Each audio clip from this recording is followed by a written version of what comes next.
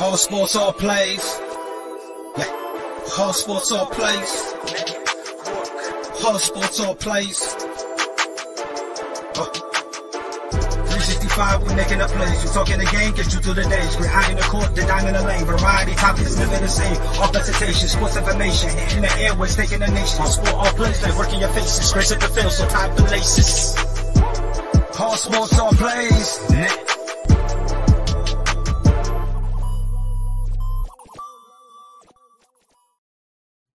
What's going on, everybody? Welcome back to He's on Fire podcast. You know, I had a specific speech I kind of wanted to give at the opening of this episode, but then Blake joined and he said, you know what?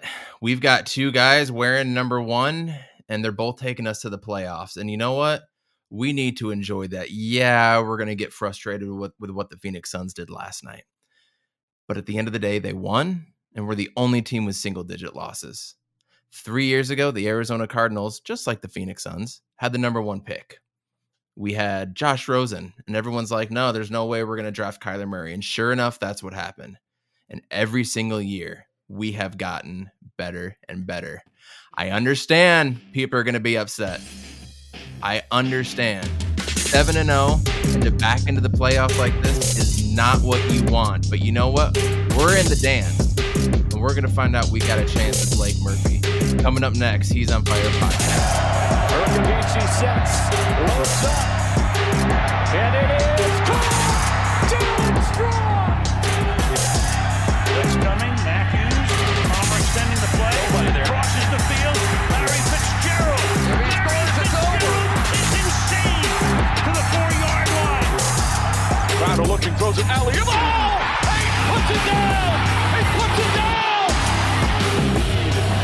They're getting a little wobbly. The downfield shot on you. The foot race. They won't get it. Center field. The Diamondbacks are world champions.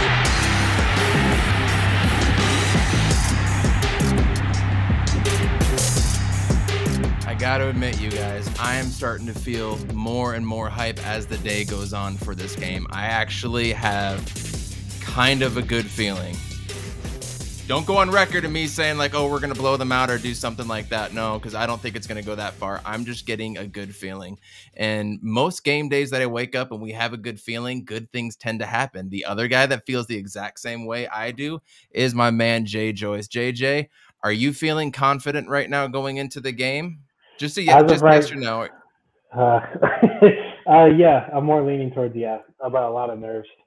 Yeah, I'm feeling the same way. My other co-host, Amit, are you feeling confident going into the game? No. All right. Someone's got to play the downer. I like it. And then, of course, our special guest, Blake Murphy. Blake, yes or no, real quick, are you feeling confident going into the game Monday night?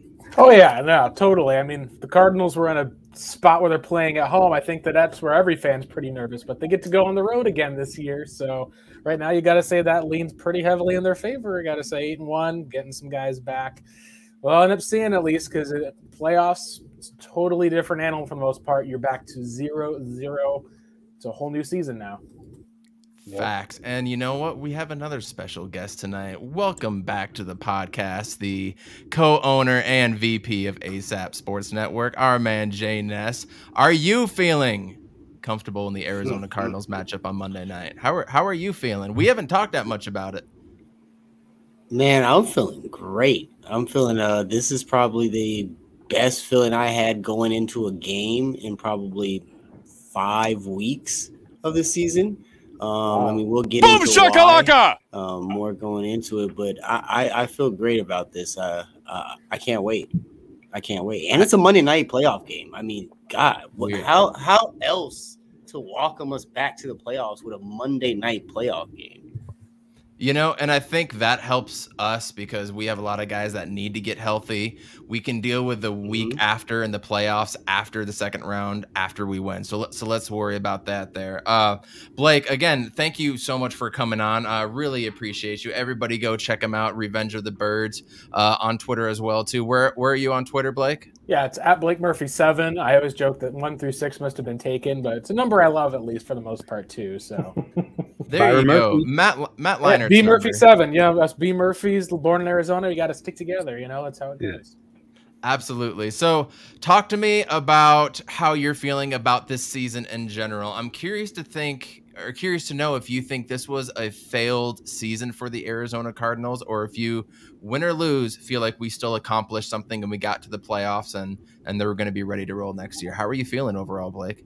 Yeah, I think you're going to look back no matter what happens. Let's say the season ended today. We don't have any knowledge. No one knows what's going to happen. You probably feel like this was a turning point in a lot of ways for the Cardinals as far as Kyler stepping up and being able to develop as a passer. That's one of the biggest things I think we'll remember. I think there'll be more confidence that people are able to see as far as being able to surround him with some talent, give him a taste of winning. I think what's been kind of left the sore taste in some Cardinals fans' mouth has just been the fact that the Cardinals, when it seemed like they needed to win a game, it took up until the Cowboys game. Once they got to that Cowboys game, at least it was like, all right, Kyler's on his home turf. They went out. They still won by 3 points. You felt like they could have had a little bit more, but a lot of the story of the season, I think, looking back, we're going to recognize and say, hey, Cardinals were 7-0, and then that J.J. Watt news before that crazy Thursday night football game against the Packers broke. Ever since then, it feels like it's just been blow after blow. Get down to the point, at least, where now the Cardinals people have said they've backed in a bit to the playoffs. But I think in a lot of ways, it kind of feels like that this is maybe not as much backed in so much as they just missed the opportunity to go out and get a home game, a division win. In some cases, if they win and are on the road, maybe you say, maybe things turned out for the best. But it's that missed opportunity that I feel like you say is you feel good about the season, but there's just a little bit lacking. I think if they went against the Seahawks last week, a lot more fans are positive. We always feel how it goes week to week. You feel better about your team after a win than you do after a loss. May not be necessarily the best way to go. I mean, what's the saying in the NFL? Every time you lose a game, you feel like you're never going to win again. And whenever you win a game, you feel like you're never going to lose again. So that's just the NFL in a nutshell. Amit, you're the one out of all of us, seems like, that's really down on them. Elaborate a little bit more on that. And if you have any questions for Blake Murphy, fire them off. This all originated with how I feel, because it's funny because my 6-year-old, we were watching the game on Sunday, and he's like, no, the Cardinals are going to win. They're down, 10 or 11? He's like, no, they're going to win. I'm like, there's not enough time. They're not going to get the ball back. There's no way they're going to win the game. He's like, no, but I know they're going to win. They're going to win, right? And I'm like, they're not going to win this game. And so obviously they lose the game. And then he asked me later, he's like, and he's like, why don't you think they're going to win? And I said, I don't have faith in this team. And he's like, but you have faith in the Suns, right? I'm like, well, that's different. That's a proven commodity. This team, I don't have that same sort of faith. So I was thinking about, I'm like, what is it? And I'm like, am I putting my Arizona sports trauma onto my 6-year-old kid already? Like, is that what I'm doing? But I am, because he has to know the reality. And this is going to be a teaching lesson for him in life, is that even though you think your team is good and they've won and they won 7-0, doesn't mean that they're going to finish the season the same way. The injuries have compounded to this point. I mean, especially if you look at, I started watching the Rams highlights from week 4, and I started watching. I'm like, I can't watch this because D-Hop is playing. If D-Hop's on the game, it changes the whole offense. And so then I started watching a little bit of the Rams replays on some of their games, and I'm just watching, how are we going to guard Cooper Kupp? That play action that they run with Stafford, that's his bread and butter. That's how he gets all his completions, is through play action. Hopefully J.J. Watt can come back and make a presence and we can get some pressure, or at least stop the run inside. But I don't know. I'm just doubting that we can do it. But then again, we have Kyler Murray, and I've been saying the whole season that, just don't doubt that dude. But in the last few weeks, he's just not looked that great, right? Is it the injury? Is it the schematics? I just keep having these images in my head of these offensive linemen that are so big that he just can't throw the ball over or can't run around. And I don't know. I just have a bad feeling. It's all warranted. One thing before we get to JNS and JJ, one thing that your past co-host Johnny Venables said today on PHNX, which everybody should go check out, support them as well too. Him and Cheerston were talking about how, we want to see a Kyler Murray game. We want to see him go off. And then today, did everybody here see what Cliff Kingsbury said about K1 today, saying he's going to play his best game coming up? Blake, where do you stand on Kyler Murray? Is he getting better every single year? Are you a little bit disappointed in what he did? Do you think he could be doing more? And do you expect him to have the game of his career so far? Ooh, that's a good question. I think a lot of the improvement that I've seen from Kyler this season has been kind of in some of the little things. Like the biggest thing that stands out to you the most, I think, is you look at their passing offense before DeAndre Hopkins goes down and then after Hopkins. Yeah. Before Hopkins, just even with the eye test, you're able to see like a lot more of those deep balls to AJ Green are getting completed. He's kind of maybe lost a bit of a step for that. You see a lot of those 3rd and longs that sometimes, Kyler would, sometimes he ran for it. Other times he would just be able to get a 3rd down conversion to Hopper, even on 4th down if they had to go for it. You just have seen a bit of a difference. I think some of it is all just connected. Like AJ Green's no longer taking on cornerback number 2. He's having to take on the number 1 and be the top passing option. Teams are trying to key into a run game that's not had Chase Edmonds, and James Conner came back against the Seahawks, was delivering, and then took that rib shot. So I think that he's got a shot to play. We'll see how the injury report on Thursday comes out, but it's not anything like a knee or an ankle or something. It's just going to be maybe seeing how the insides go, how the pain tolerance is. And I think a lot of it, at least, was just teams that started circling the Cardinals on their calendar as a big portion. Now, the one area I will say that's been interesting to me is a lot of the Cardinals, and I've joked about this, but they're almost kind of like a vibes team is what I think I've heard. Like, they just run on vibes. Where it's like when Kyler throws an interception, you feel like, that's it. And then the team just kind of seems to sink. There's times they overcome it or like get a big play, and it seems like they're right back in it. Best example you can think of is they come out of the half of the Seahawks, drive down, they're able to score. They go and get that touchdown play, and then they get the, I think the pick 6 that you had for the most part, almost pick 6, I should say, by Jalen Thompson. Feels like the team's cruising, they're doing great. And then Andy Lee suddenly just, ends up feeling the guy's about to get him, drops the ball. All of a sudden, it felt like that just took the wind out of the team. It really feels like the Cardinals in a lot of different ways are having to overcome adversity. And a lot of it's just being placed on Kyler's shoulders to say, all right, Kyler, you got to go out there and overcome the adversity. It's a lot to put on a 24-year-old, but that's kind of what life is being like in the NFL. I think one of the biggest things I've seen with Arizona has been, because a lot of their talent, you take Watt off the field, take Hopkins off the field, even lose your starting cornerback or two. Suddenly that margin for error, instead of you being able to blow teams out with your talent, you're kind of the same talent level as them. You make more of a mistake than them, and suddenly it slides back the other way. I think one question for the Cardinals will be, will the talent level of them versus the Rams and getting some of those guys back push that back the other way? And that's something we'll have to see. I don't know, man. You get Eric Weddle on that team, that talent gap just grows over there in Los Angeles. Jay Ness. That was just a crazy sign. Yeah, man is 37 years old. I almost feel like they should have him and Larry Fitzgerald line up just to see, whose knees are going to work better. Almost. Does he get a snap? You think he gets a snap on Sunday? I don't know if he's going to back up, but I do know that Rams fans are basically saying, well, if the team is essentially up to how these safeties are going to play, we're pretty much screwed. They're not feeling that confident about their safeties. A lot of it is having to go on the likes of Matthew Stafford. Now, they're also coming off of a loss to Jimmy Garoppolo and the Niners, and this is a blown, it's a blown win. Like, they had not just a lead like the Cardinals did against the Seahawks. They were owning that team, and then suddenly just gave the entire thing away.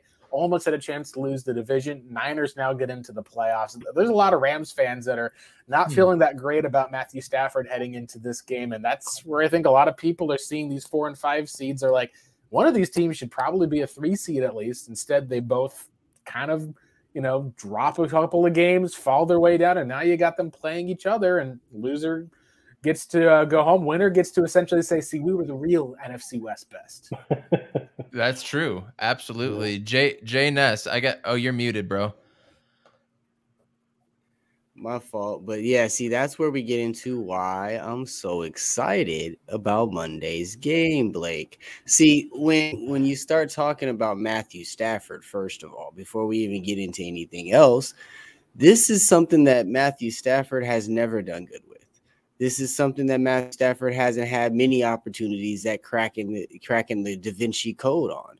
So when we look at this is a setup where now the pivot has switched from the pressure being on us, where if we would have played Dallas, even though I like the matchup better, the pressure would have been on us going into that game. The spotlight would have been on Arizona. What are you going to do? You already beat them. You went 8-0. You did all this stuff all year. The pressure is on you. But walking into LA's at home. They made a huge trade in the offseason to bring Matthew Stafford in. For what? Not the regular season.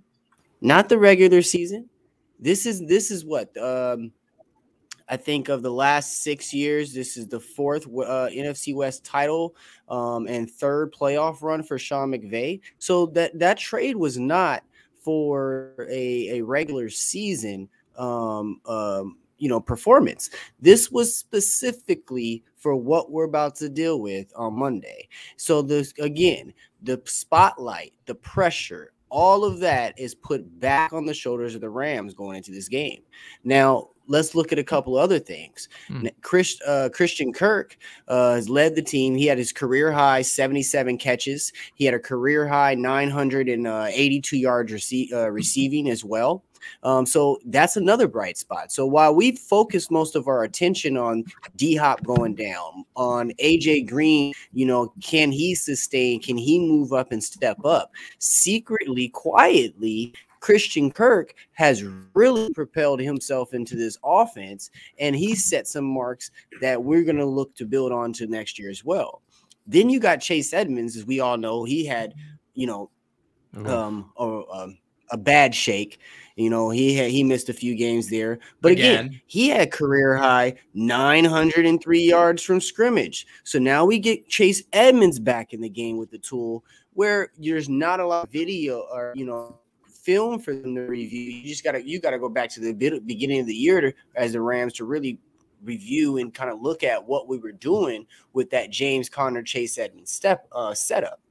Again, since Chase Edmonds went down, James Conner has turned into a beast. And now we're feeding him in a whole different manner as well. Because, Coach, we talked about this on one of the previous episodes, where I was saying that since Chase Edmonds went down, before he went down, James Conner was used as more of a up the gut between the guards type of runner. And as we kind of brought him in for more of a short yard type of back in the first place.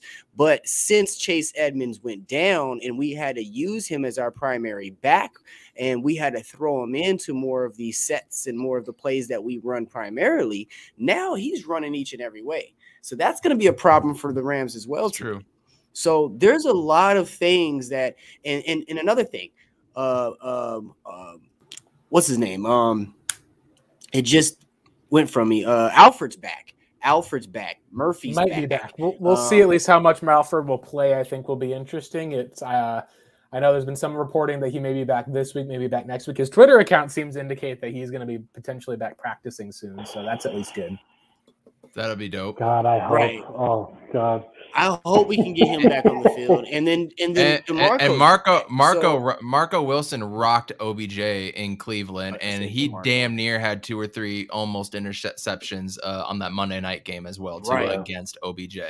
Right, and he's going to be back on that field. So I mean, there's a few things, and then switching over to Mr. Number One, he's a winner. And one thing about his career prior to the NFL and obviously, college, but every time he had an opportunity to step up in a big game in his high school career, especially, and he did just that. And he made, he stamped his name on spotlight games. And that's what made Kyler Murray shoot up into, what he is today. And so this is our first time to get to witness it on the biggest spotlight. And I think Kyler Murray is about to come out and flourish. I agree with Coach Kingsbury 100%. And I applaud Kingsbury for coming out in public and making that, that statement, because that's what you're supposed to do for a young player. You're supposed to boost him up heading into a Monday night game like that big of a game. So I mean, I commend him for that. Again, guys, I'm more confident. What was it? Week 9 was the last time before the last game that our offensive line had played together. And another thing that you mentioned, Coach, is I think it was you or either you or Blake, but Kyler Murray turned in. We saw him evolve in his passing game this year.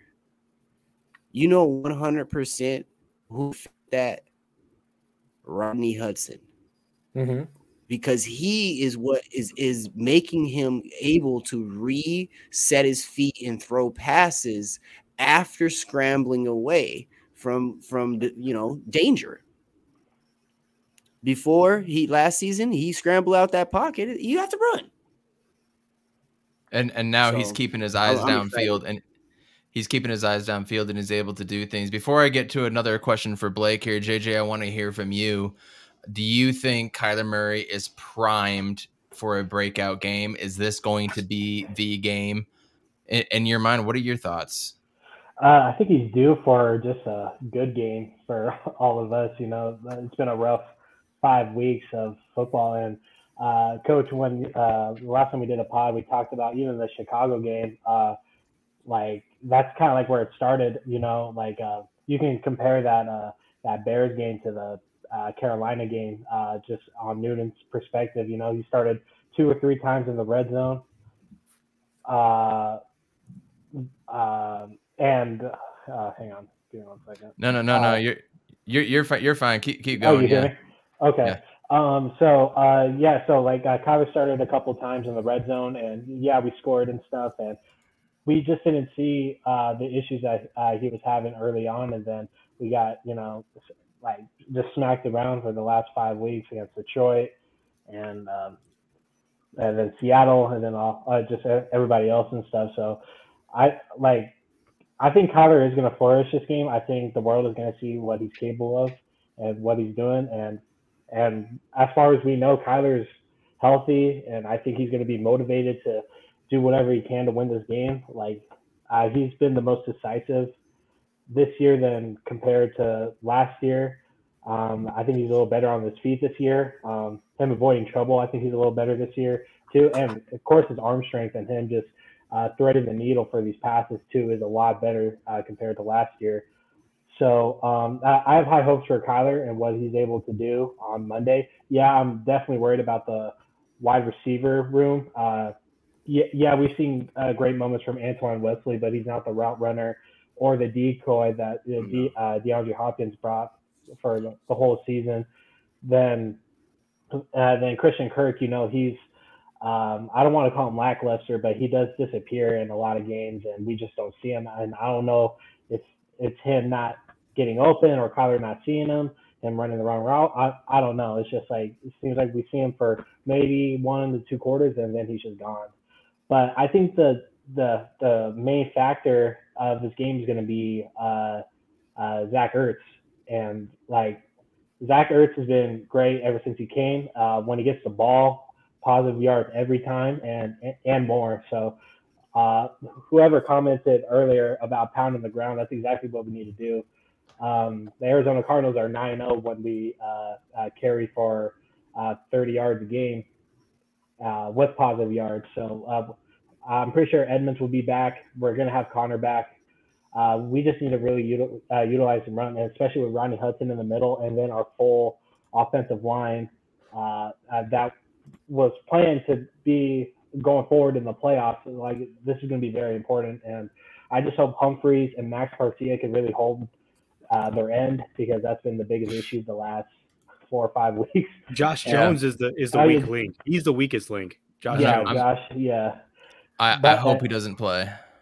Yeah, I don't. I mean, he would. There would have to be an injury for him to play, obviously. So I hope that he doesn't have to play.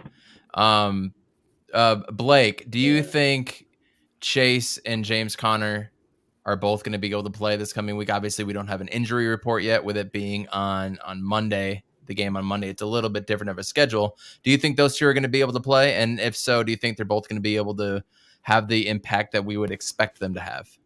Yeah, I think both, at least if you look at the injuries they got, were kind of the side, some of the rib. Really just kind of depends. The biggest thing, at least overall, is if they are going to be on the injury report as far as not practicing or getting any practice. It's the playoffs. You want to make sure you're getting the timing, some of those things right. You will get an extra day, so we might not know anything theoretically until like maybe Saturday as far as for some of that. We also are going to have only what the media will see. They may just say, all right, we're just going to have you guys not be out there as much, maybe work off to the side, and then we can actually run, some of the installs for that week. I think a lot of it is that really with the Cardinals, one of the advantages that they have coming in is you look at with the Rams, what did the Rams getting back in a lot of this? Well, they've already really gotten back a lot of what their team's going to be. They got back Tyler Higbee as far as from the COVID list. They've had, not as much as far as the offensive line issues. They've got Cam Akers that they've said he'll be available potentially for the playoffs.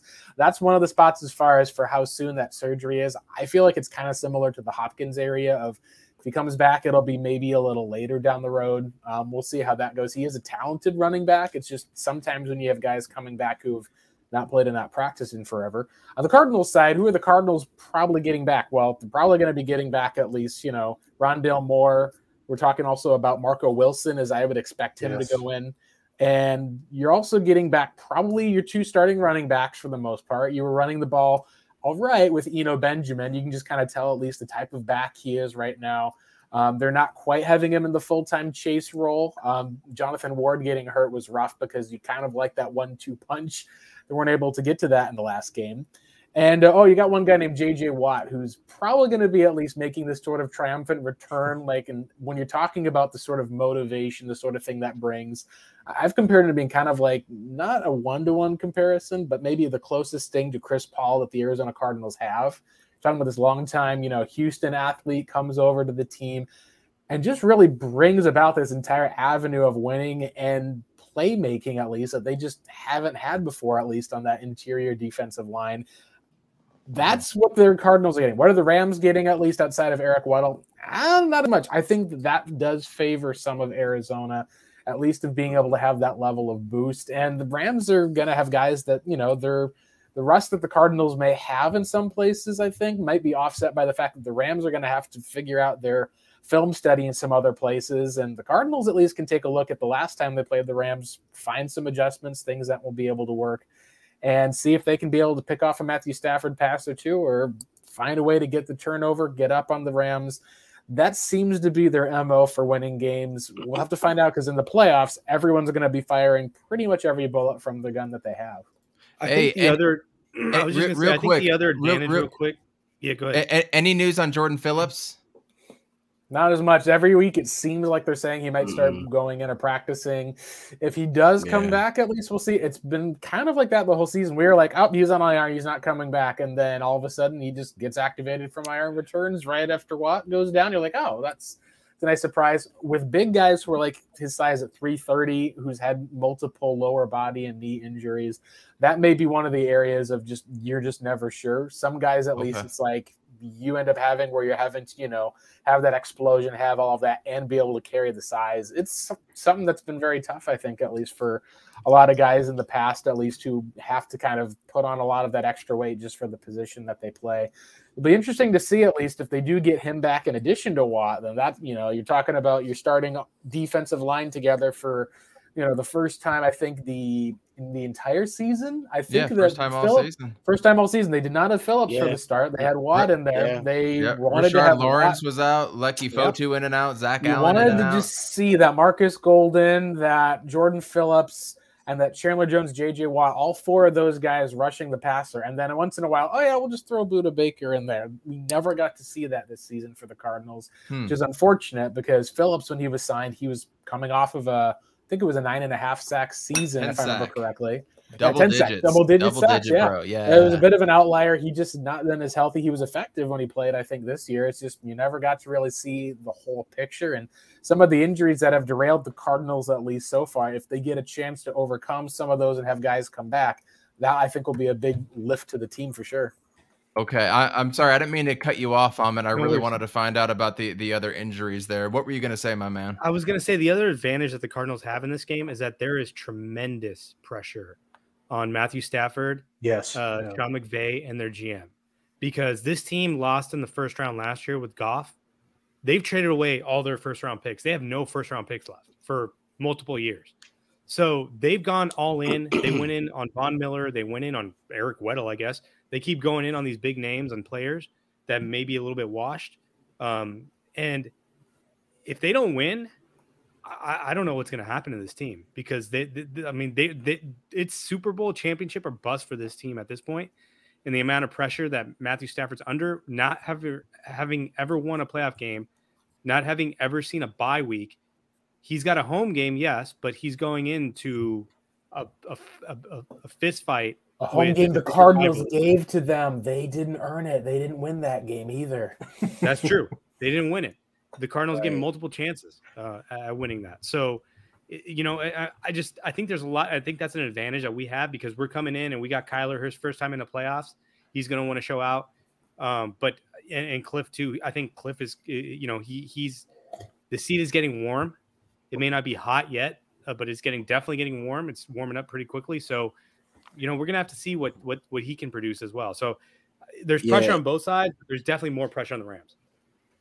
If I was Matthew Stafford, honestly, I mean, seeing that it's the first time that our defensive line has been back together, and then you look at our stat sheet, and Marcus Golden led our team in sacks with 11. And then Chandler Jones, the last 2-3 weeks, has been kind of turning it back up, like that 5-sack game in the beginning of the year. Then you get JJ back. And the one thing that I've noticed that is the big thing to me when I look at it is that JJ Watt being on that other side, it really shuts down the run game, because he's such a run stuffer, and Chandler Jones plays the run really well. So getting both of them back on the side, on the outside, having Marcus Golden down there, and I told you, Coach, in the beginning of the year, one of our first pods, Marcus Golden was my sniper on the team, because he fits in so well with the Cardinals defense. There's something about, like, just when he connects up with us. So if I was Matthew Stafford, I'd be worried. I'd be shaking in my boots, because I see, like, Chandler Jones having a 2-sack game or a 3-sack game and a forced fumble. That's what I see coming.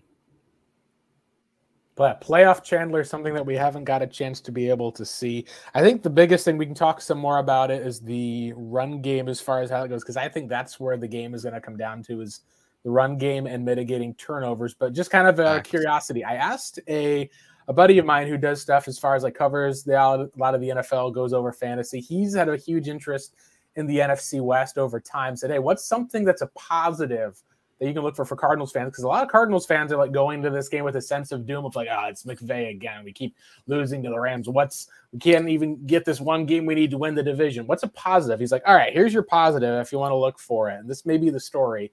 What is the Rams' record this season against playoff teams? I was like, okay, I don't know. He's like, they're 2-5. They've gotten 2 wins, one against the Buccaneers and once against the Cardinals. They've lost to the Niners. They've also lost to the Cardinals. They're 2-5. What is Arizona's record against teams that are in the playoffs? They're 5-1. Now, one of those games, of course, was a loss to the Rams for the most part. And maybe you could argue that the Colts should have been a playoff team. What about in the Packers game too? So 5-2? 5-2, yeah, 5-2, because the Rams were the other team. So yeah, I'm sorry, I wrote it down 2-5, 5-2. So yeah, 5-2. Maybe it would have been 5-3. Would have been right if the Colts would have been one of those games that was there.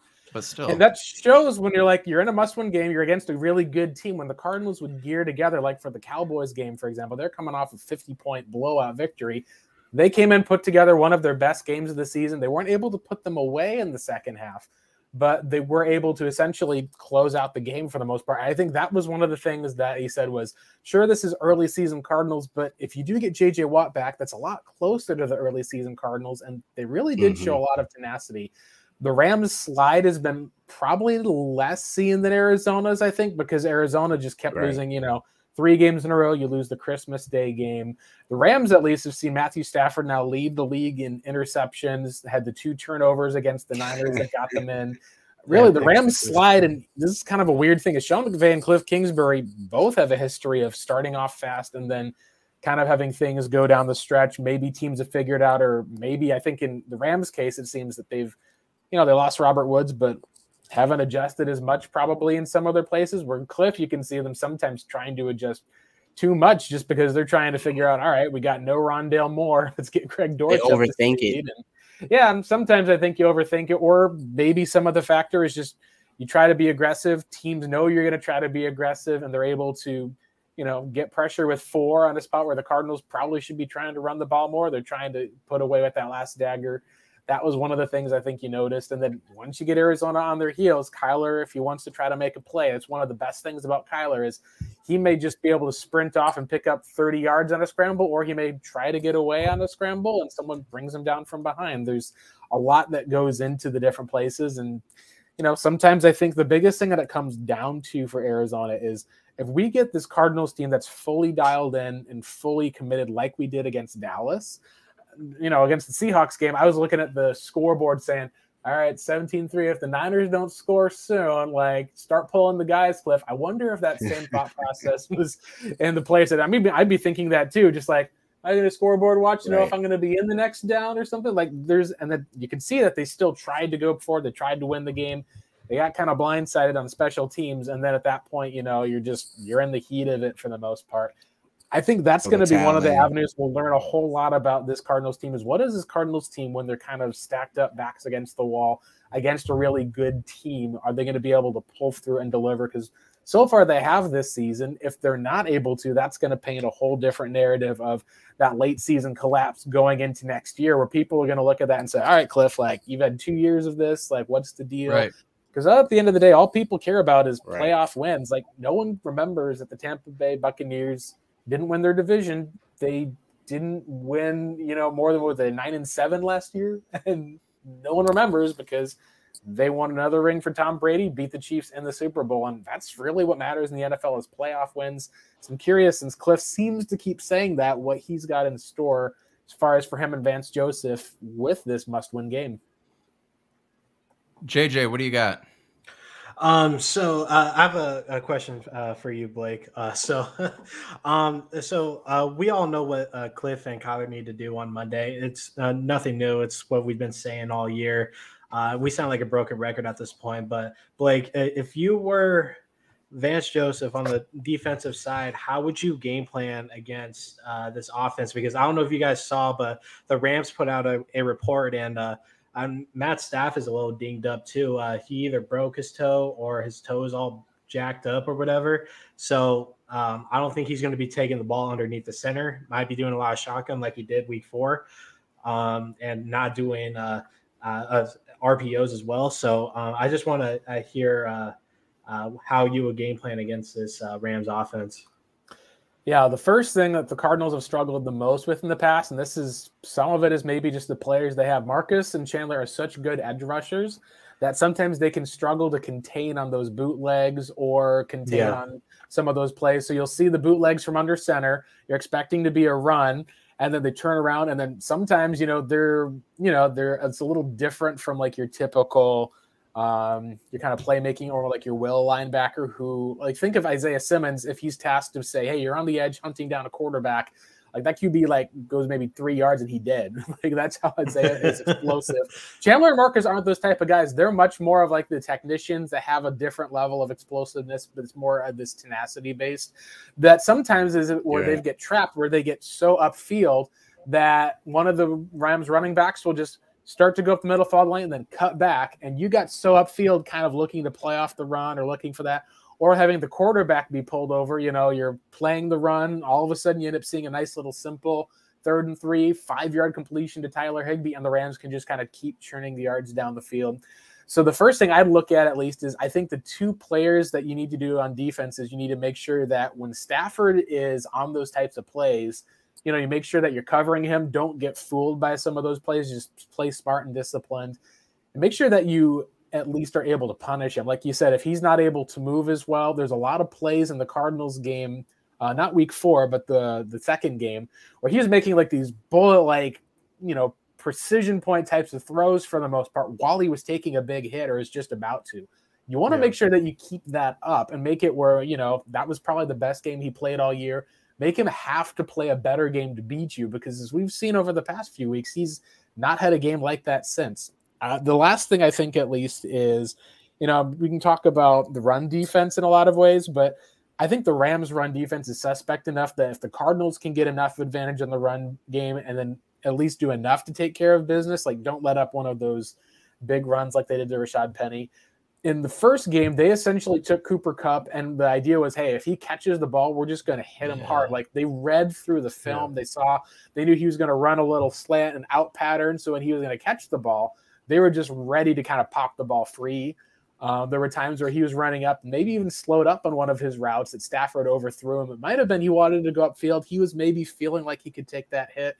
I think that would be the second thing I would do, because at that point, if you've got Matthew Stafford feeling flustered, you got Cooper Kupp feeling like he's about to just get the daylight knocked out of him, suddenly that's going to lead to some hesitation for both of them. If Kupp's not quite there, Stafford a little bit off pace for each of those places.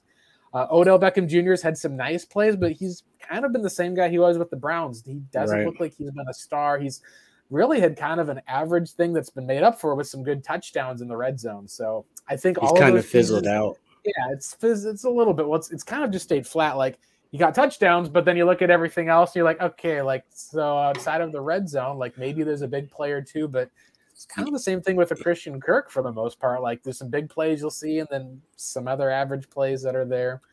I think that's some of the avenues you look to. And part of the reason I think you look at that versus just trying to sell out to stop the run is, like you said, this is kind of Matthew Stafford's moment. Like, the Rams did all of this for him. They're going to be putting the game plan on him in a huge way. And the hope, at least, that I'd have is it's because their defense is having issues getting gashed up, at least, that the Cardinals are seeing what the Niners did and try to replicate some of that game plan and force Matthew Stafford into places of having to make a mistake or two, because he has made a mistake or two the last few games.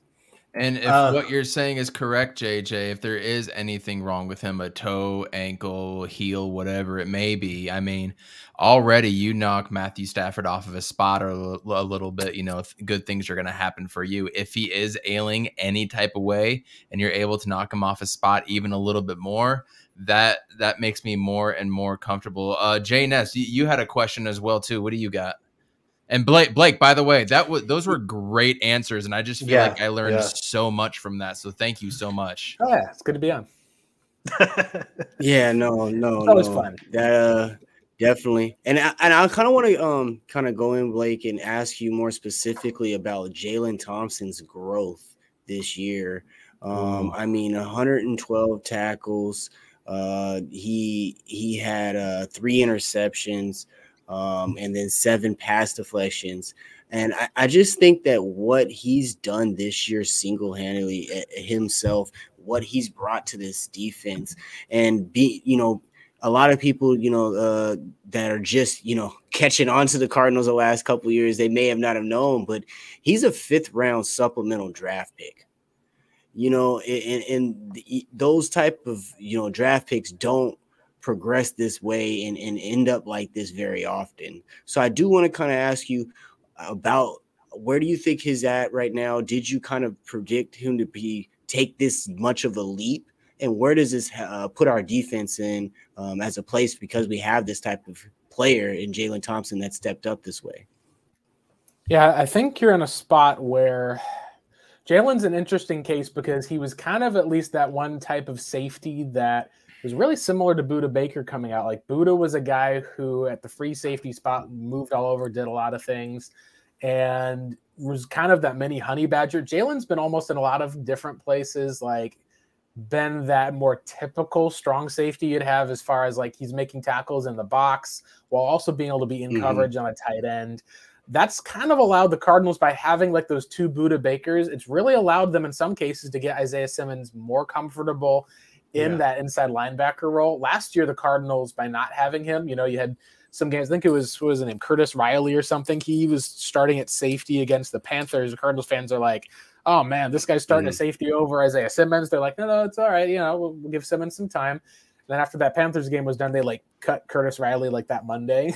And you could just kind of tell at least that Thompson being out was a huge problem. Yeah, there was just no awareness. Thompson is one of those guys who, when you watch him play, they call him an eraser. And there's 2 or 3 times, at least I've heard, just in the past few games where they're like, oh man, that guy running back was seeing daylight if Jalen Thompson doesn't make that tackle. And you're like, yeah, that's why Jalen Thompson is there. Yeah, that's Jalen Thompson. You get 11 on 11 football, and he's the guy who like is your last line of defense, and he's a sure tackle. There's probably he's like that last Lego. He's like that last Lego that we needed to complete it, because we were out there, and I think that Vance and Kime were so pushing for that speed on defense that having Jalen out there and him being such a heavy hitter as well, kind of like you said, having those two torpedoes, so to speak, at the safety position, and then having Jalen. Now, do you think that Zavin Collins not playing as much towards the latter half of the season, do you think that kind of hampered our growth in the defense any?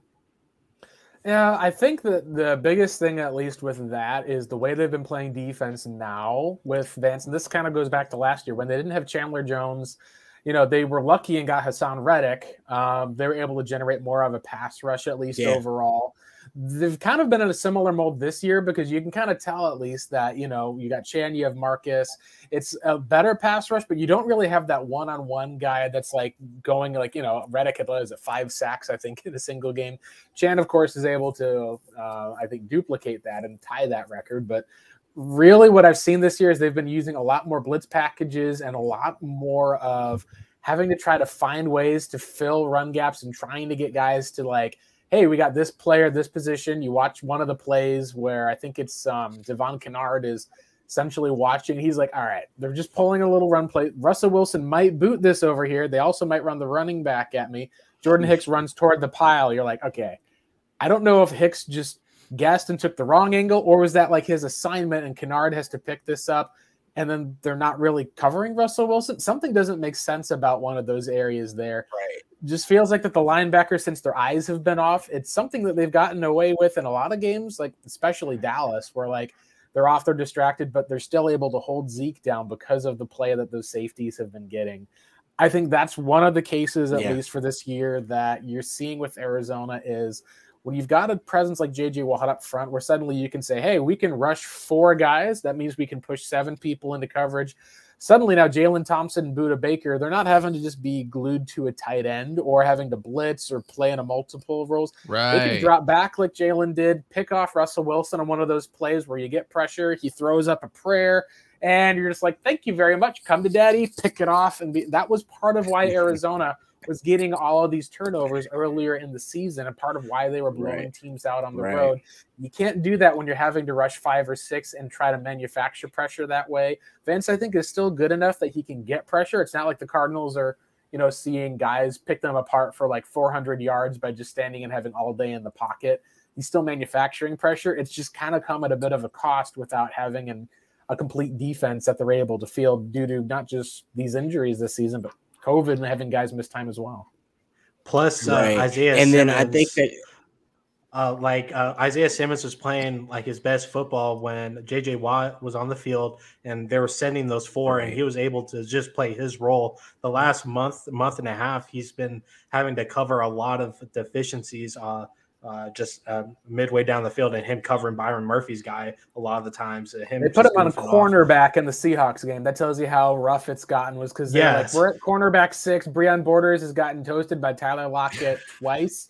We're trying to play zone coverage to give ourselves a chance. We can't play man. We got to play more zone so that we can at least give our guys a chance, because we know we can't trust you in coverage. We're trying to give you help, and he still gets toasted. You're like, all right, Isaiah, come on, let's get back in there. That's part of where the blown touchdown happens, with some of that communication. Right. It's trying to make injuries. It's hard.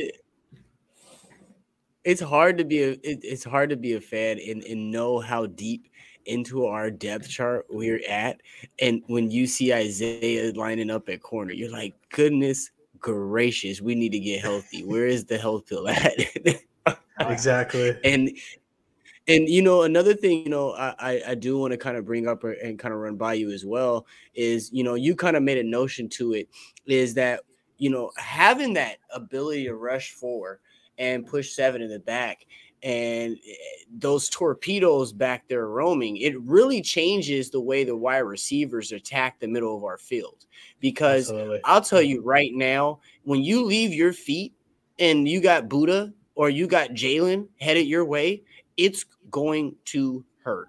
It's going to feel like a brick wall. And that's one thing that I did notice, and I have noticed over the last few weeks, especially last week with us lacking that cornerback depth. Well, not last week, more the sort of the week before, but lacking that cornerback depth, they've been able to go over the middle and get those passes to break away. That was that OBJ. So those type of things, you know, I think that going into Monday, again, guys, this is why I have the confidence that I have going into Monday, because when the Rams go back to really review film on us, they don't really have a whole healthy team to watch.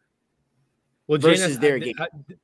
This is part of your question. So, because I had a thought about this as well. I want to ask you, Blake, what do you think is better, when the Cardinals are zone blitzing or when they're playing zone man? Because I feel like they play better zone man. I agree with that. Like They play zone man, and some of that's the talent that they've been able to bring. The other half of it is when you're able to play the man coverage that Vance Joseph has designed in a lot of different ways. Like, you're able to see that the Cardinals have a lot of talent with guys who are able to blitz with the different pass rushers.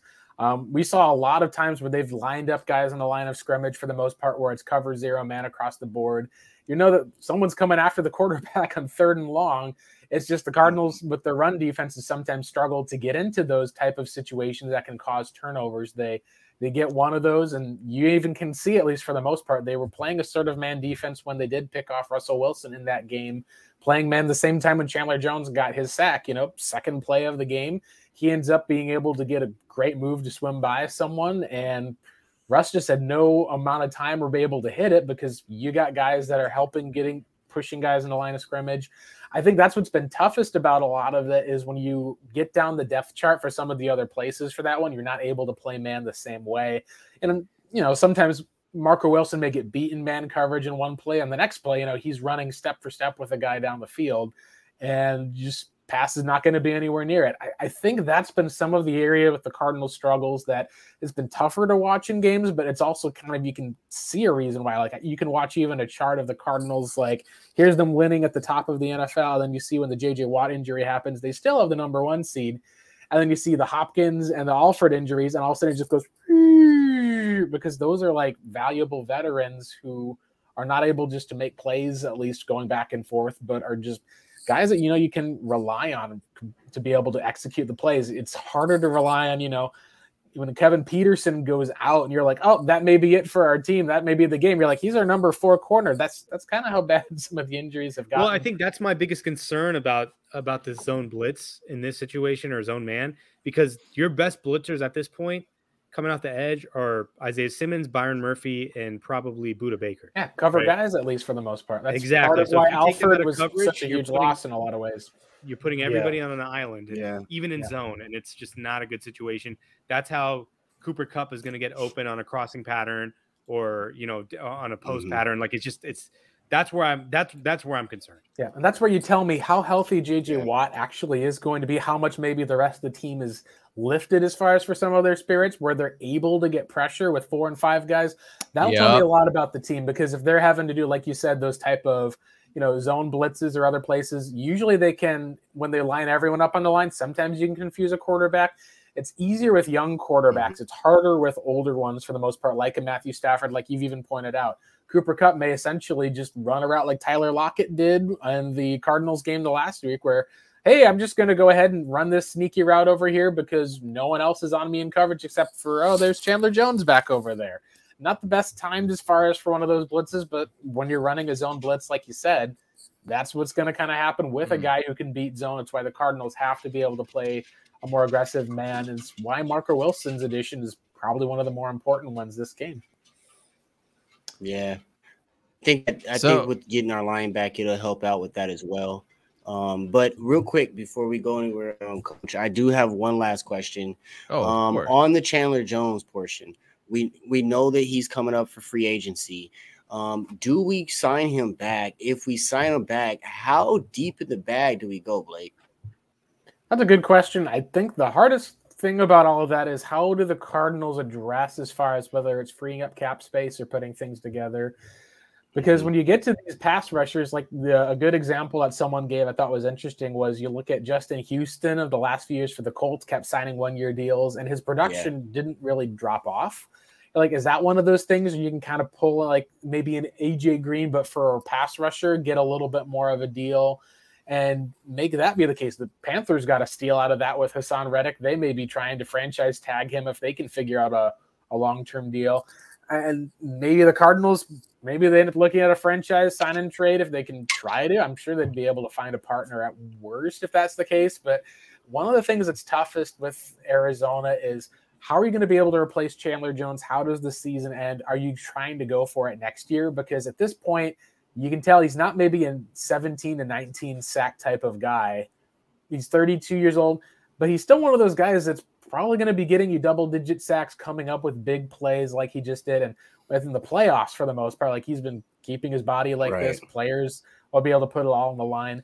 It's going to be an interesting measure for the most part to see. I think a lot of the stuff, at least, that'll come up is, will the Cardinals try to be able to look at drafting a replacement there in the first round, or are they going to be looking more at one of the line positions potentially? I mean, like I don't think they're drafting an inside linebacker for year 3, even though you could make an argument for it. That would cause me to drink. My goodness.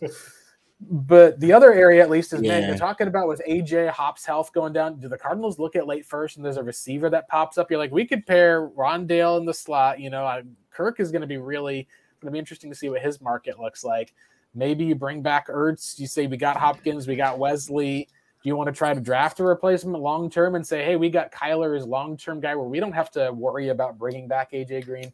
These are all questions I think that can wait until the offseason. They definitely are. Right now, I think what you want to look for is I want to see the Cardinals be able to go out and not have to have, this podcast next week where there's questions about Cliff or Kyler or anything like that. And that's going to be one of the avenues. I know last year was like, if they just get into the playoffs for that one, they play they play this the Saints team that Drew Brees is all beat up for the most part. They got a chance, and they didn't get that far, and Kyler probably wouldn't have played, or at least not played well. One last point I wanted to make, because I had this in my notes, was when it comes to Arizona, I think Cliff Kingsbury mentioned, and you talked about this earlier, when the Cardinals run the ball like 30 times or more, they win.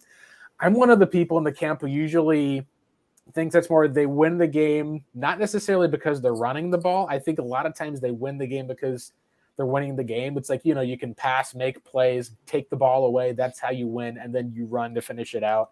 In the Cardinals games before, I think it was the Kyler had one game, which he had, this is the Bears game. Yeah. 15 attempts in the Bears game. He was getting about 31 attempts per game. The Cardinals were running the ball well with Chase, running it well with Connor when he wasn't there. Even with Colt McCoy, they're probably about 30 attempts. Mm-hmm. When they've had either turnover issues or have gotten down, or like in the Colts game, they missed some opportunities to score, he's throwing the ball about 38 times a game. So you're like, okay, they're throwing the ball because they're having to catch up. Like, this is like the late game situation against the Colts, are having to score twice.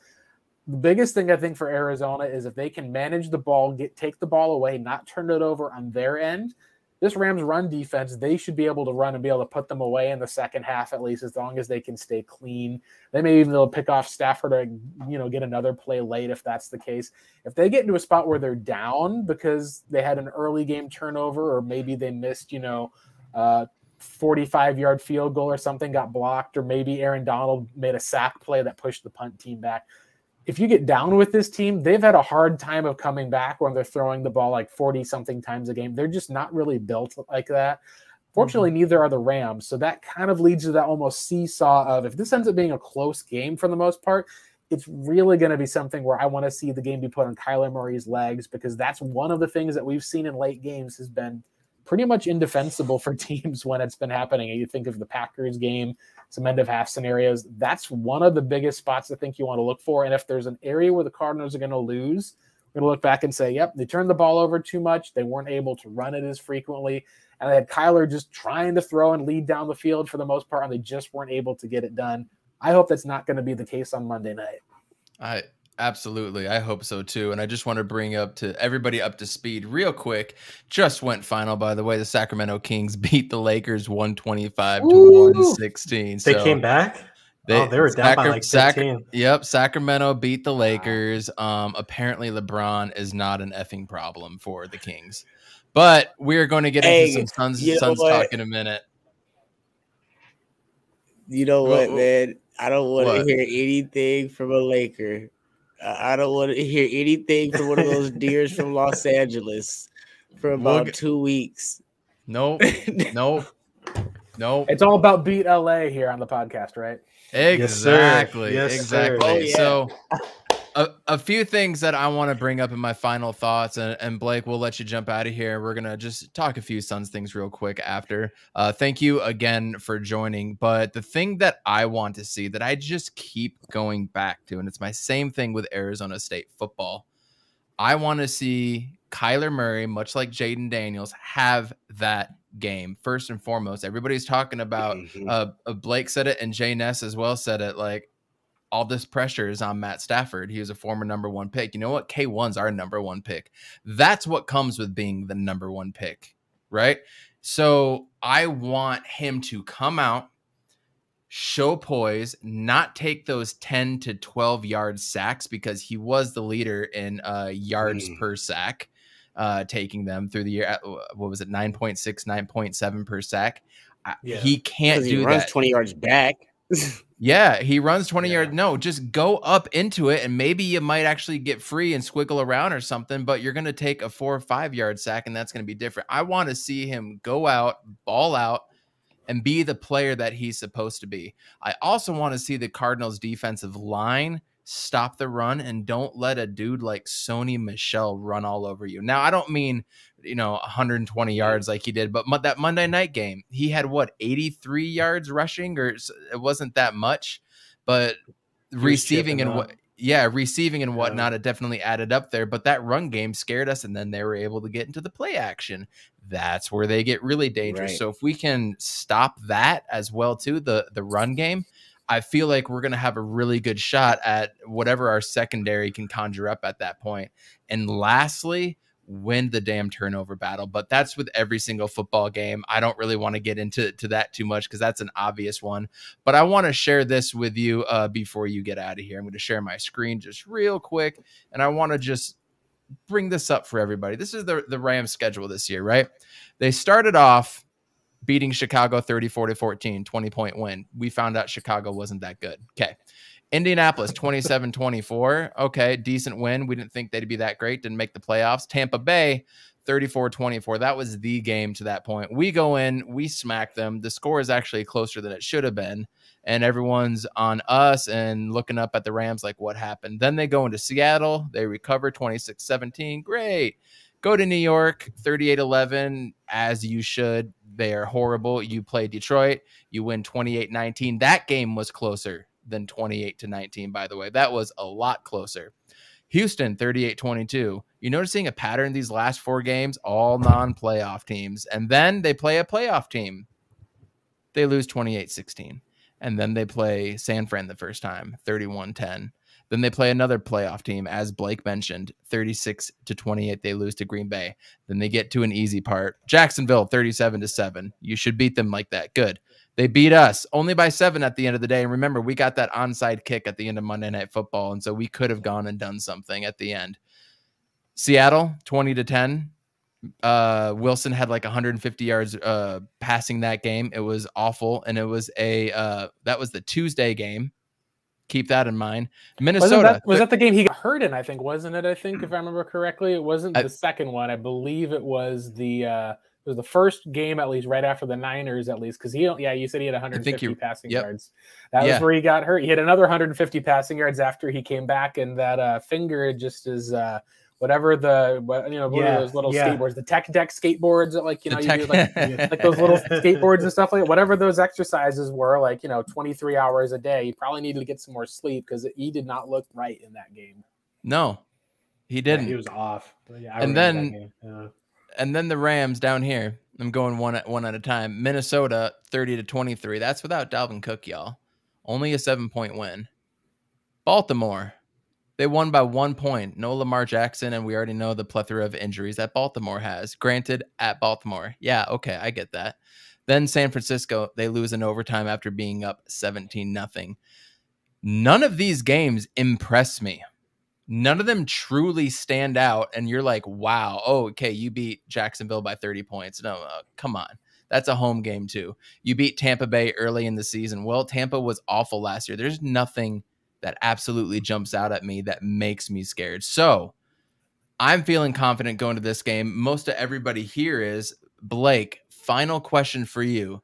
The Arizona Cardinals will beat the Los Angeles Rams on Monday Night Football in the playoffs if They will if J.J. Watt is able to be J.J. Watt. I think it's as simple as that because you'll get a boost to your run defense, your pass defense, and we know that you can run the ball on the Rams. So I think at least we've got just enough to feel confident that the Cardinals can at least have a good run game. I think if J.J. Watt can be J.J. Watt, that's going to make everyone, at least in that team, better. That will be able to help force some of those turnovers. I think that'll lift the spirits of a lot of people as a whole. We could even see, with one of those avenues of how he's just one of those dudes, at least for the most part. Like there was a whole statistical breakdown that showed we're talking about like the defensive and pass rushers in general. It was basically the first 7 games. It was a 2-man show of Aaron Donald and J.J. Watt. So even though Watt wasn't getting the sacks at the same level, he was still being very disruptive. And I think if you can have J.J. Watt be J.J. Watt, that would be at least what you get for the Cardinals. And at that point, at least for the most part, you're just at this point, I think, hoping for a successful part to the season because we want the season to go on. It's so far been, I think we've said there's been 9 times the Cardinals have been in the playoffs since I think the St. Louis days. So this is one of those years where they've actually had like not just a good team or a team that like, kind of floundered their way in for the most part, at least with everything. Cardiac cards. Yeah, right? we've seen this team that was been dominant to this point where everyone's like, all right, the Cards are for real. Then everyone gets hurt. And suddenly, oh, see, you thought the Cards are for real. Look at them flop again. It's like, well, it's a little deeper than that. Hopefully that this Cards, by getting all those guys back, you'll be able to see that team come. Because you're right. None of these Rams games, for the most part, have been impressive at least. And they've really, I think, struggled a whole lot more down as far as getting back to that second half of the season. Like one of the even things I think we can point out is they lost to this Green Bay team that Cardinals really probably had won despite the 3 turnovers. And that was one of those nationally televised games that, you had 2 mistakes by Rondale made, and Kyler has a rough pick, at least as a result with that. They had that 3rd turnover with AJ Green. That was probably Kyler's like superstardom type moment, and still upset that got stolen from him. At least that'd have probably changed some of the season for the most part as we know it. But Rams at least are this is a team that I think the Cardinals, if you can get JJ Watt back for that, this is a team I think, not to say that they will beat them, but you kind of feel like they should beat them with the way that the teams at least have been trending. You're hoping that you get that boost back from Arizona. It brings positivity and improvement versus being able to see, hey, you got all those guys back, and it turns out it didn't matter in the end. That's one of those narratives you don't want to have for Cliff and this Cards team moving forward into what's going to be a really interesting 2022. Absolutely. Blake, where can everybody find you in your work?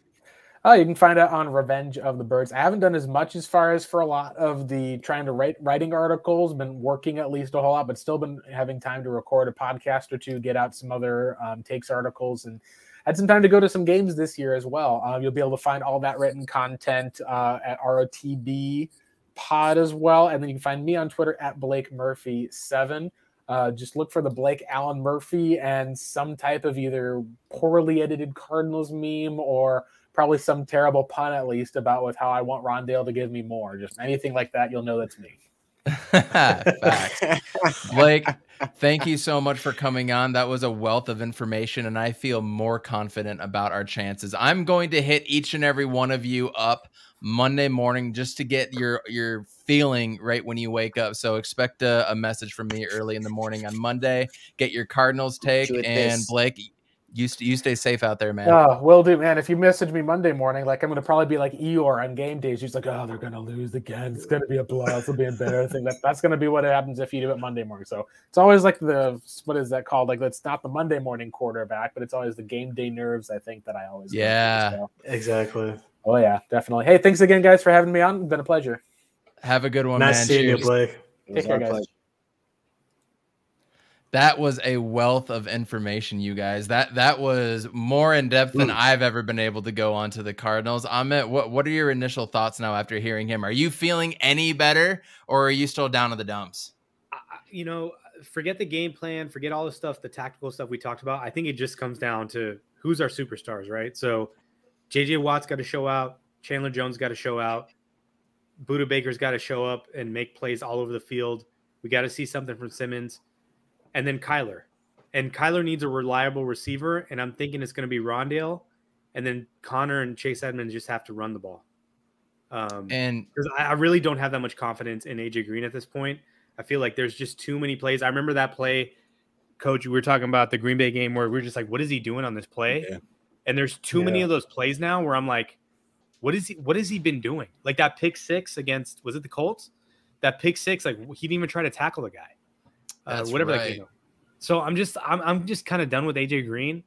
I don't think Christian Kirk is reliable in this scheme because it's just he the way when he gets open, it's just like when he's Kyler's third or fourth option.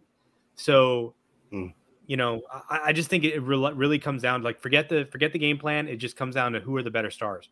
Can we outshine Matthew Stafford and Cooper Kupp? Can we bottle up Cooper Kupp? Because Cooper Kupp, he may be the MVP of the season. Like he almost had 2,000 yards. He almost broke Michael Thomas's receiving record, and he leads the NFL in touchdowns. So, you know, I think we can stop the run game for the most part with J.J. Watt and what we have. But it really comes down to, can we stop Cooper Kupp and Tyler Higbee? I can't argue that fact. Jay Ness, when you're listening to Blake talk with some of these scheming stuff and how to stop him, what were your initial thoughts and reactions to that? Oh, I love hearing it. I love hearing in-depth, you know, down dirty Cardinals talk. We don't get it. We don't get it too often, and it's a beautiful thing to hear. And you know, I told you there's so many things, and we've talked about it so many times on this cast, that there's so many weeks that we've gone into the game with question marks on big names in our lineup. And this is minus D-Hop. This is going to be the first time in a while we were all together. And guys, when we were all together, we were 8-0. We were 8-0. We were nasty. Yeah, bro. So, you know, and that's another thing I want us as Cardinal fans, as Arizona fans to shake that mindset of, oh, here it comes again, because, you know, this is a new regime. This regime has finally put together the personnel group that they've been, you know, fighting to get, and it's finally coming together. And I'll leave it with this for the Cardinals. I'm excited. I feel like there's like this little red book that Cliff has, and it's like this extra set of plays that he's been talking about. He's been telling us about for 3 years. You know what I'm saying? Like in The Water Boy? Right. You guys, one day you guys are going to do a good job, and I'm going to open up the red playbook. You know what I mean? And I think that we're finally going to get that red playbook. And then you got Vance Joseph or Steve Keim coming in. That's Steve Keim coming in and ruining everything for us. That's actually an interesting point. I'm curious to see what Cliff's play calls are from the gun, because we have nothing to lose. JJ, final thoughts on the Cardinals before we get into some quick Suns talk here, because I got to get going in just a little bit here. Yeah, man, Blake is a great guest to have on to cover some Arizona Cardinals stuff. You know, he's just very informative, and he answers all the questions that we don't ask, even though we should be asking. But, that's true. Shout out to Blake for coming on again. It's great to have him on. But Arizona Cardinal fans, you know, like, we know what this team is capable of. We saw for like 10 straight weeks of how good this team can be when everyone is there. And I definitely think J.J. Watt is going to be the define guy to help this team overcome this Rams squad.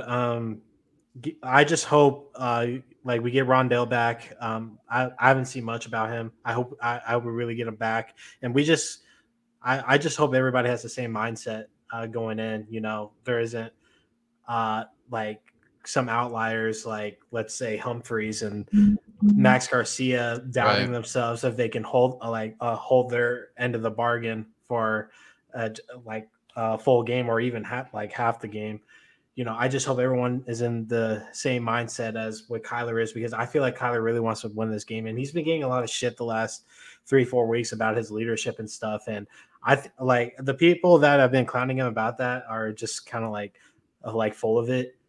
It's Kyler's third year, and he's leading a team, and he's trying to overcome all this other shit with injuries, and him coming back from an injury, and then what the media is saying about him, and just like give Kyler a break. This Arizona team has progressed a lot in the last 3 years, from the Josh Rosen days, the Kevin Cobb days. So this is kind of like a blessing in disguise. No matter if our season ends on Monday or in the Super Bowl, let's say, this is a successful season no matter how you look at it. Yeah, we bash Cliff a lot, and rightfully so. We bash Vance, when he does bad, but we pray when he's good. But that's the beauty of sports. People need to be held accountable at the end of the day, and we're fans that we've seen a lot of bullshit throughout the years. So I have a lot of faith in this team, especially with all the people that are coming back. I don't know why Gambo even threw it out that D-Hop might be back. Because Gambo's trash. Yes, I don't know why Gambo would do that, because he stirred this freaking pot that we do not need on our minds right now. So I have faith. I'm definitely nervous. And usually when I feel nervous, we usually pull out a win. So knock on wood. I have wood here. I have wood everywhere. So that's just kind of like my final thoughts about it. I'm very excited for this game nonetheless. I just got good vibes coming up. So the next thing that we need to talk about is the national media basically thinks Devin Booker is the softest player in the NBA because he didn't want to get double teamed in a pickup game, and because of the whole thing that we just saw against the Raptors and their mascot. First off, anybody that defends double teaming in a pickup game, tell me two things. One, when was the last time you double teamed somebody? The person that's going to be firing those tweets off, you keyboard warrior. When was the last time you double teamed anybody in a pickup game? I double team because I'm trying to win. But the difference is what I'm playing for means nothing for what Devin Booker is trying to achieve. Exactly. He's trying to build a skill set to play. I'm trying to win a fucking 11-point basketball. Just bracket first of all the next time you play. First to 11 by ones and twos. Right. Well, if we're on the basketball court, first of all, to pick up game, and you double team me, it's going to end bad for your team, and they're going to cuss you out, and you're probably not going to want to play the next game. But if you're double teaming Devin Booker in the summer league, it defeats the purpose of him getting out there. He doesn't need to go out there and just sweat. It's not like the dude is trying to go out there and lose weight or burn some calories off.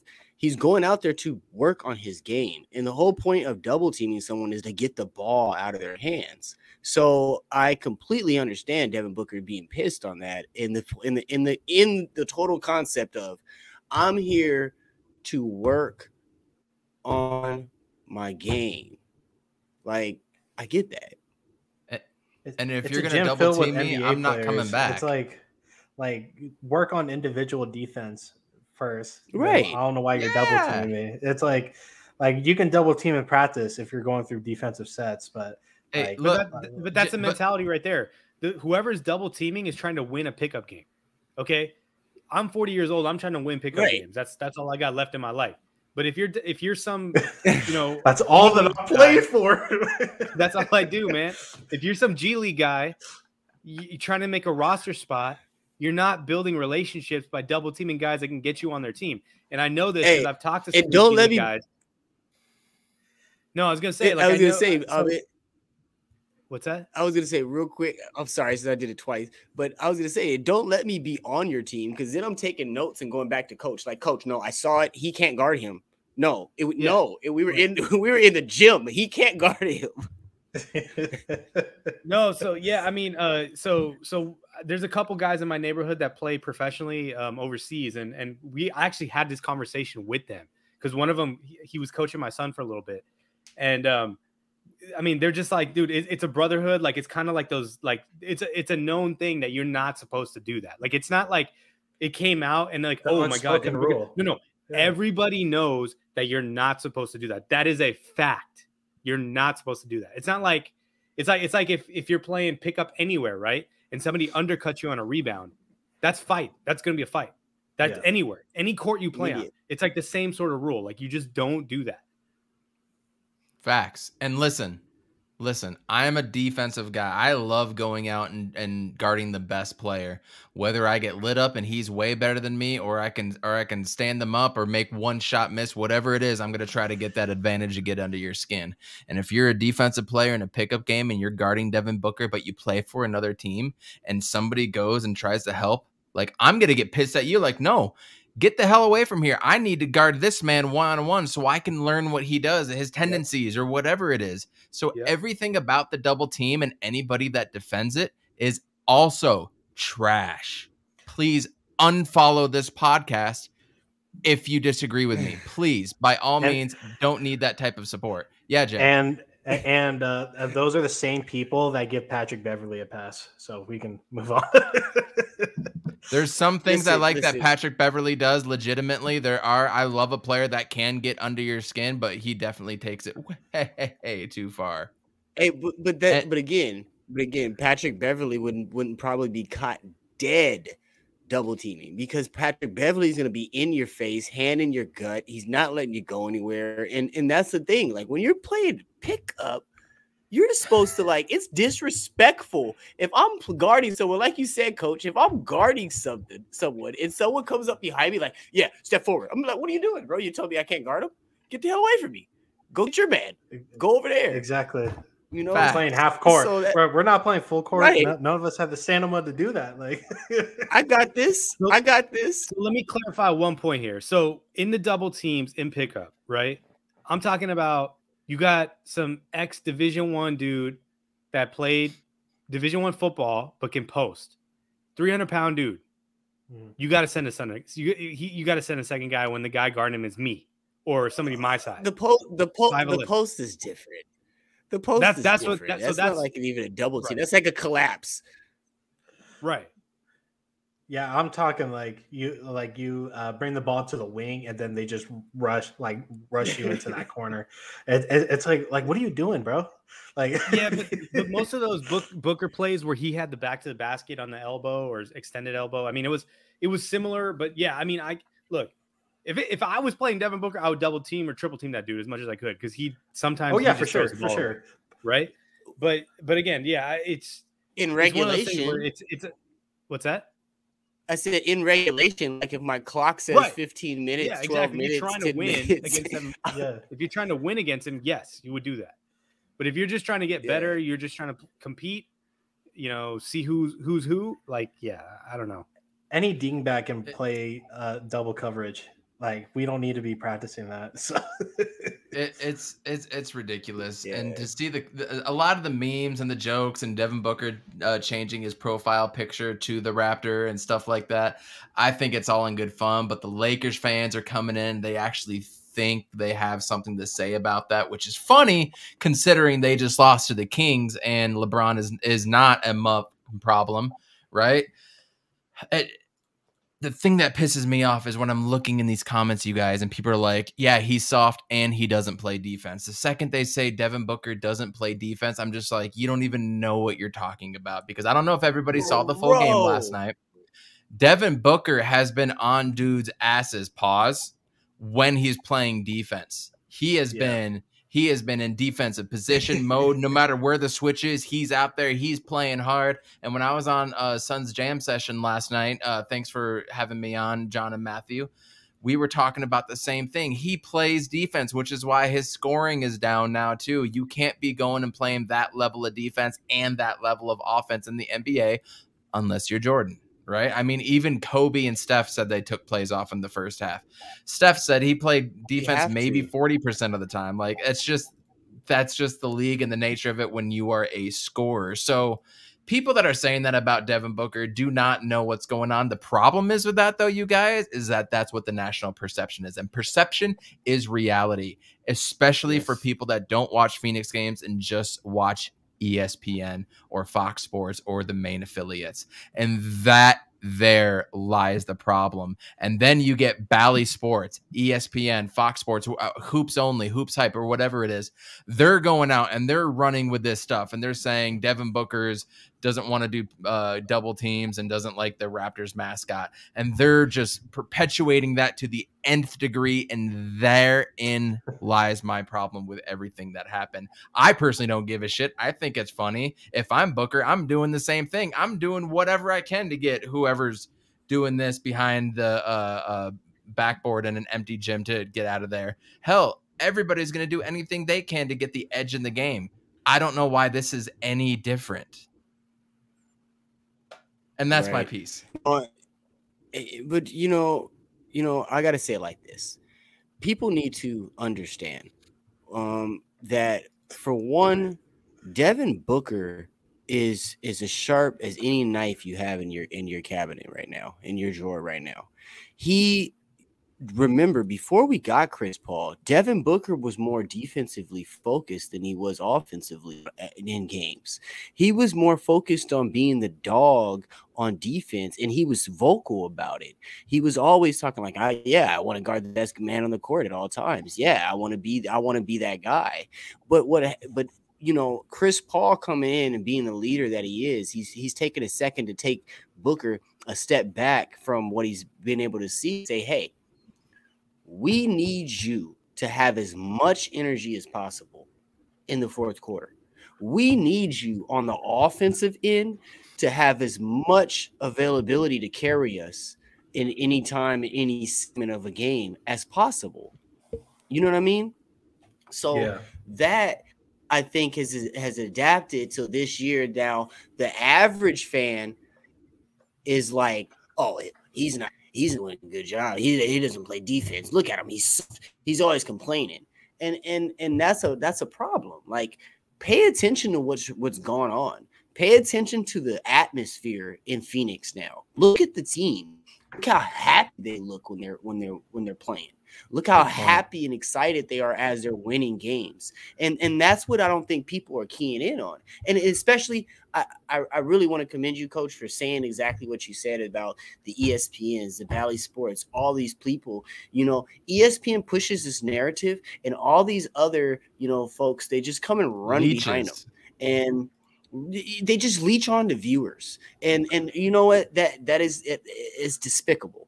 It's despicable to the point that how would you represent, and especially I'm gonna say them, and how do you represent sports in a plain playing field, but jump on things because it's gonna get it's popular at that moment. And that is really disheartening, because you're not really doing your job as analysts. You're not doing your job. You're not giving us what we're here to see. That's your take. That's what you seen. That's what you went out and found. What did you discover from watching Devin Booker? Well, I think that's why there's a market for us, because all this is what you see on ESPN and Fox is just narrative, and it's just entertainment. They're creating entertainment. He's on fire. Sorry, I was late on the drop. Sorry.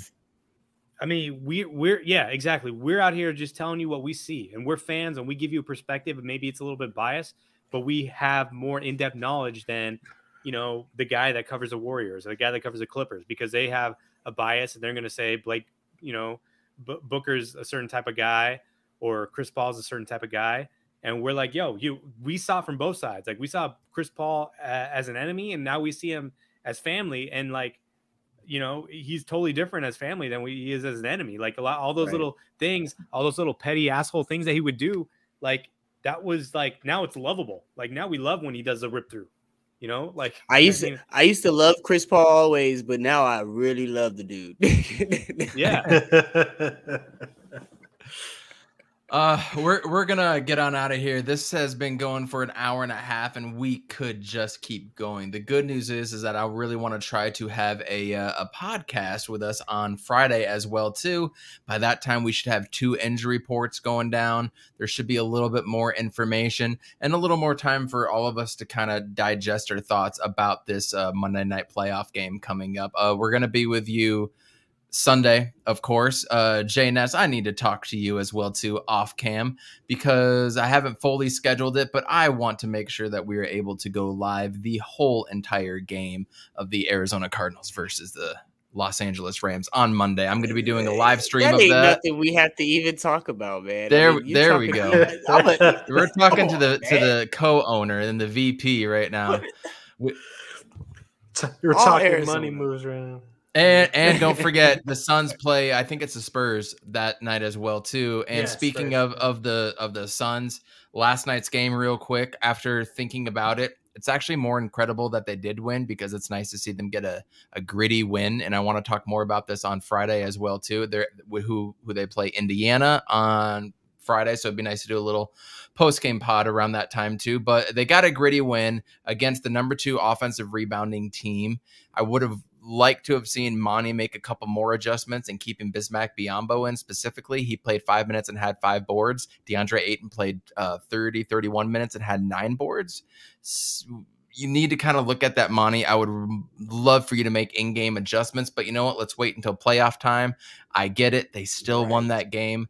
So they've got Indiana. Nobody take them lightly. They smacked us around the first game coming out of the All-Star break last year. And after that game, we will have played 41 games. We are at the official halfway mark right after that game, and we've got 41 more games to go. So we're kind of done with the point of figuring out this team. We know where they are. It's time to make that push. Then we got Detroit on Sunday, and then we got San Antonio Monday, and then to finish our road trip at Dallas next Thursday on TNT. It'll be nice to finally play Luka, hopefully. Not in COVID protocols, and we can keep our streaks running at that time. I'm very confident in what the Suns can do. Everybody else should be too. Hopefully we get more and more players coming back soon. Jay Ness, words of wisdom. We're just going to leave it up to you. You're going to speak for the crew tonight. You haven't been on in a while, so please take it away with your words of wisdom. Words of wisdom. Remember what it felt like the last time we were here, guys. Remember what it felt like the last time we were in the playoffs. Remember what they were saying. Remember what the media was saying. We had no chance. Oh, my God, how are they here? They squeaked in. They just squeezed by. They didn't give us no chance. Then we went out and had one of the most remarkable playoff runs. We ran into the Super Bowl. They screwed us out of that bullshit, if you ask me. I still to this day want to talk to James Harrison and tell him to tell the world that he stepped out of bounds. But besides that, talk to Antrell Roll. Right. But keep that fire. When our team was healthy, we were 8-0. We were 8-0. Keep that same flame. Wake up Monday morning. Watch. And again, remember, we have 3 teams in the NFC West, you guys. Should have had 4 if Russell Wilson doesn't get hurt. Should have had 4. Yeah. If he doesn't drop the bag, we got 4 teams. We're in the hottest division, the hardest division in the NFL. We deserve to be here. Kyler Murray is a winner. He deserves to be here. Cliff Kingsbury had a vision and is fruitating in front of us. On Monday, the Cardinals will advance from the wild card round. And remember, your mindset is always beat LA. That is a way to end a podcast. Beat LA. I got nothing else to say. Thank you, Blake Murphy. Thank you, Jay Ness, for coming on. We're going to be back with you guys Friday night, Sunday night, Monday for the game. Go Cardinals. Here you go. Urkavici sets. Looks up. And it is caught. Down strong. Blitz coming. Matthews. Palmer extending the play. Crosses the field. Larry Fitzgerald.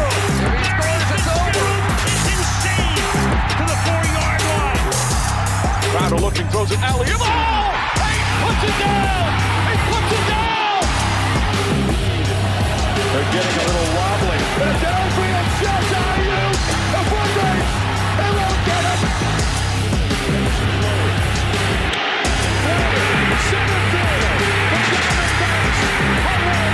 Soak in those highlights, baby. Soak in those highlights. We're about to add to that. Thanks for tuning in.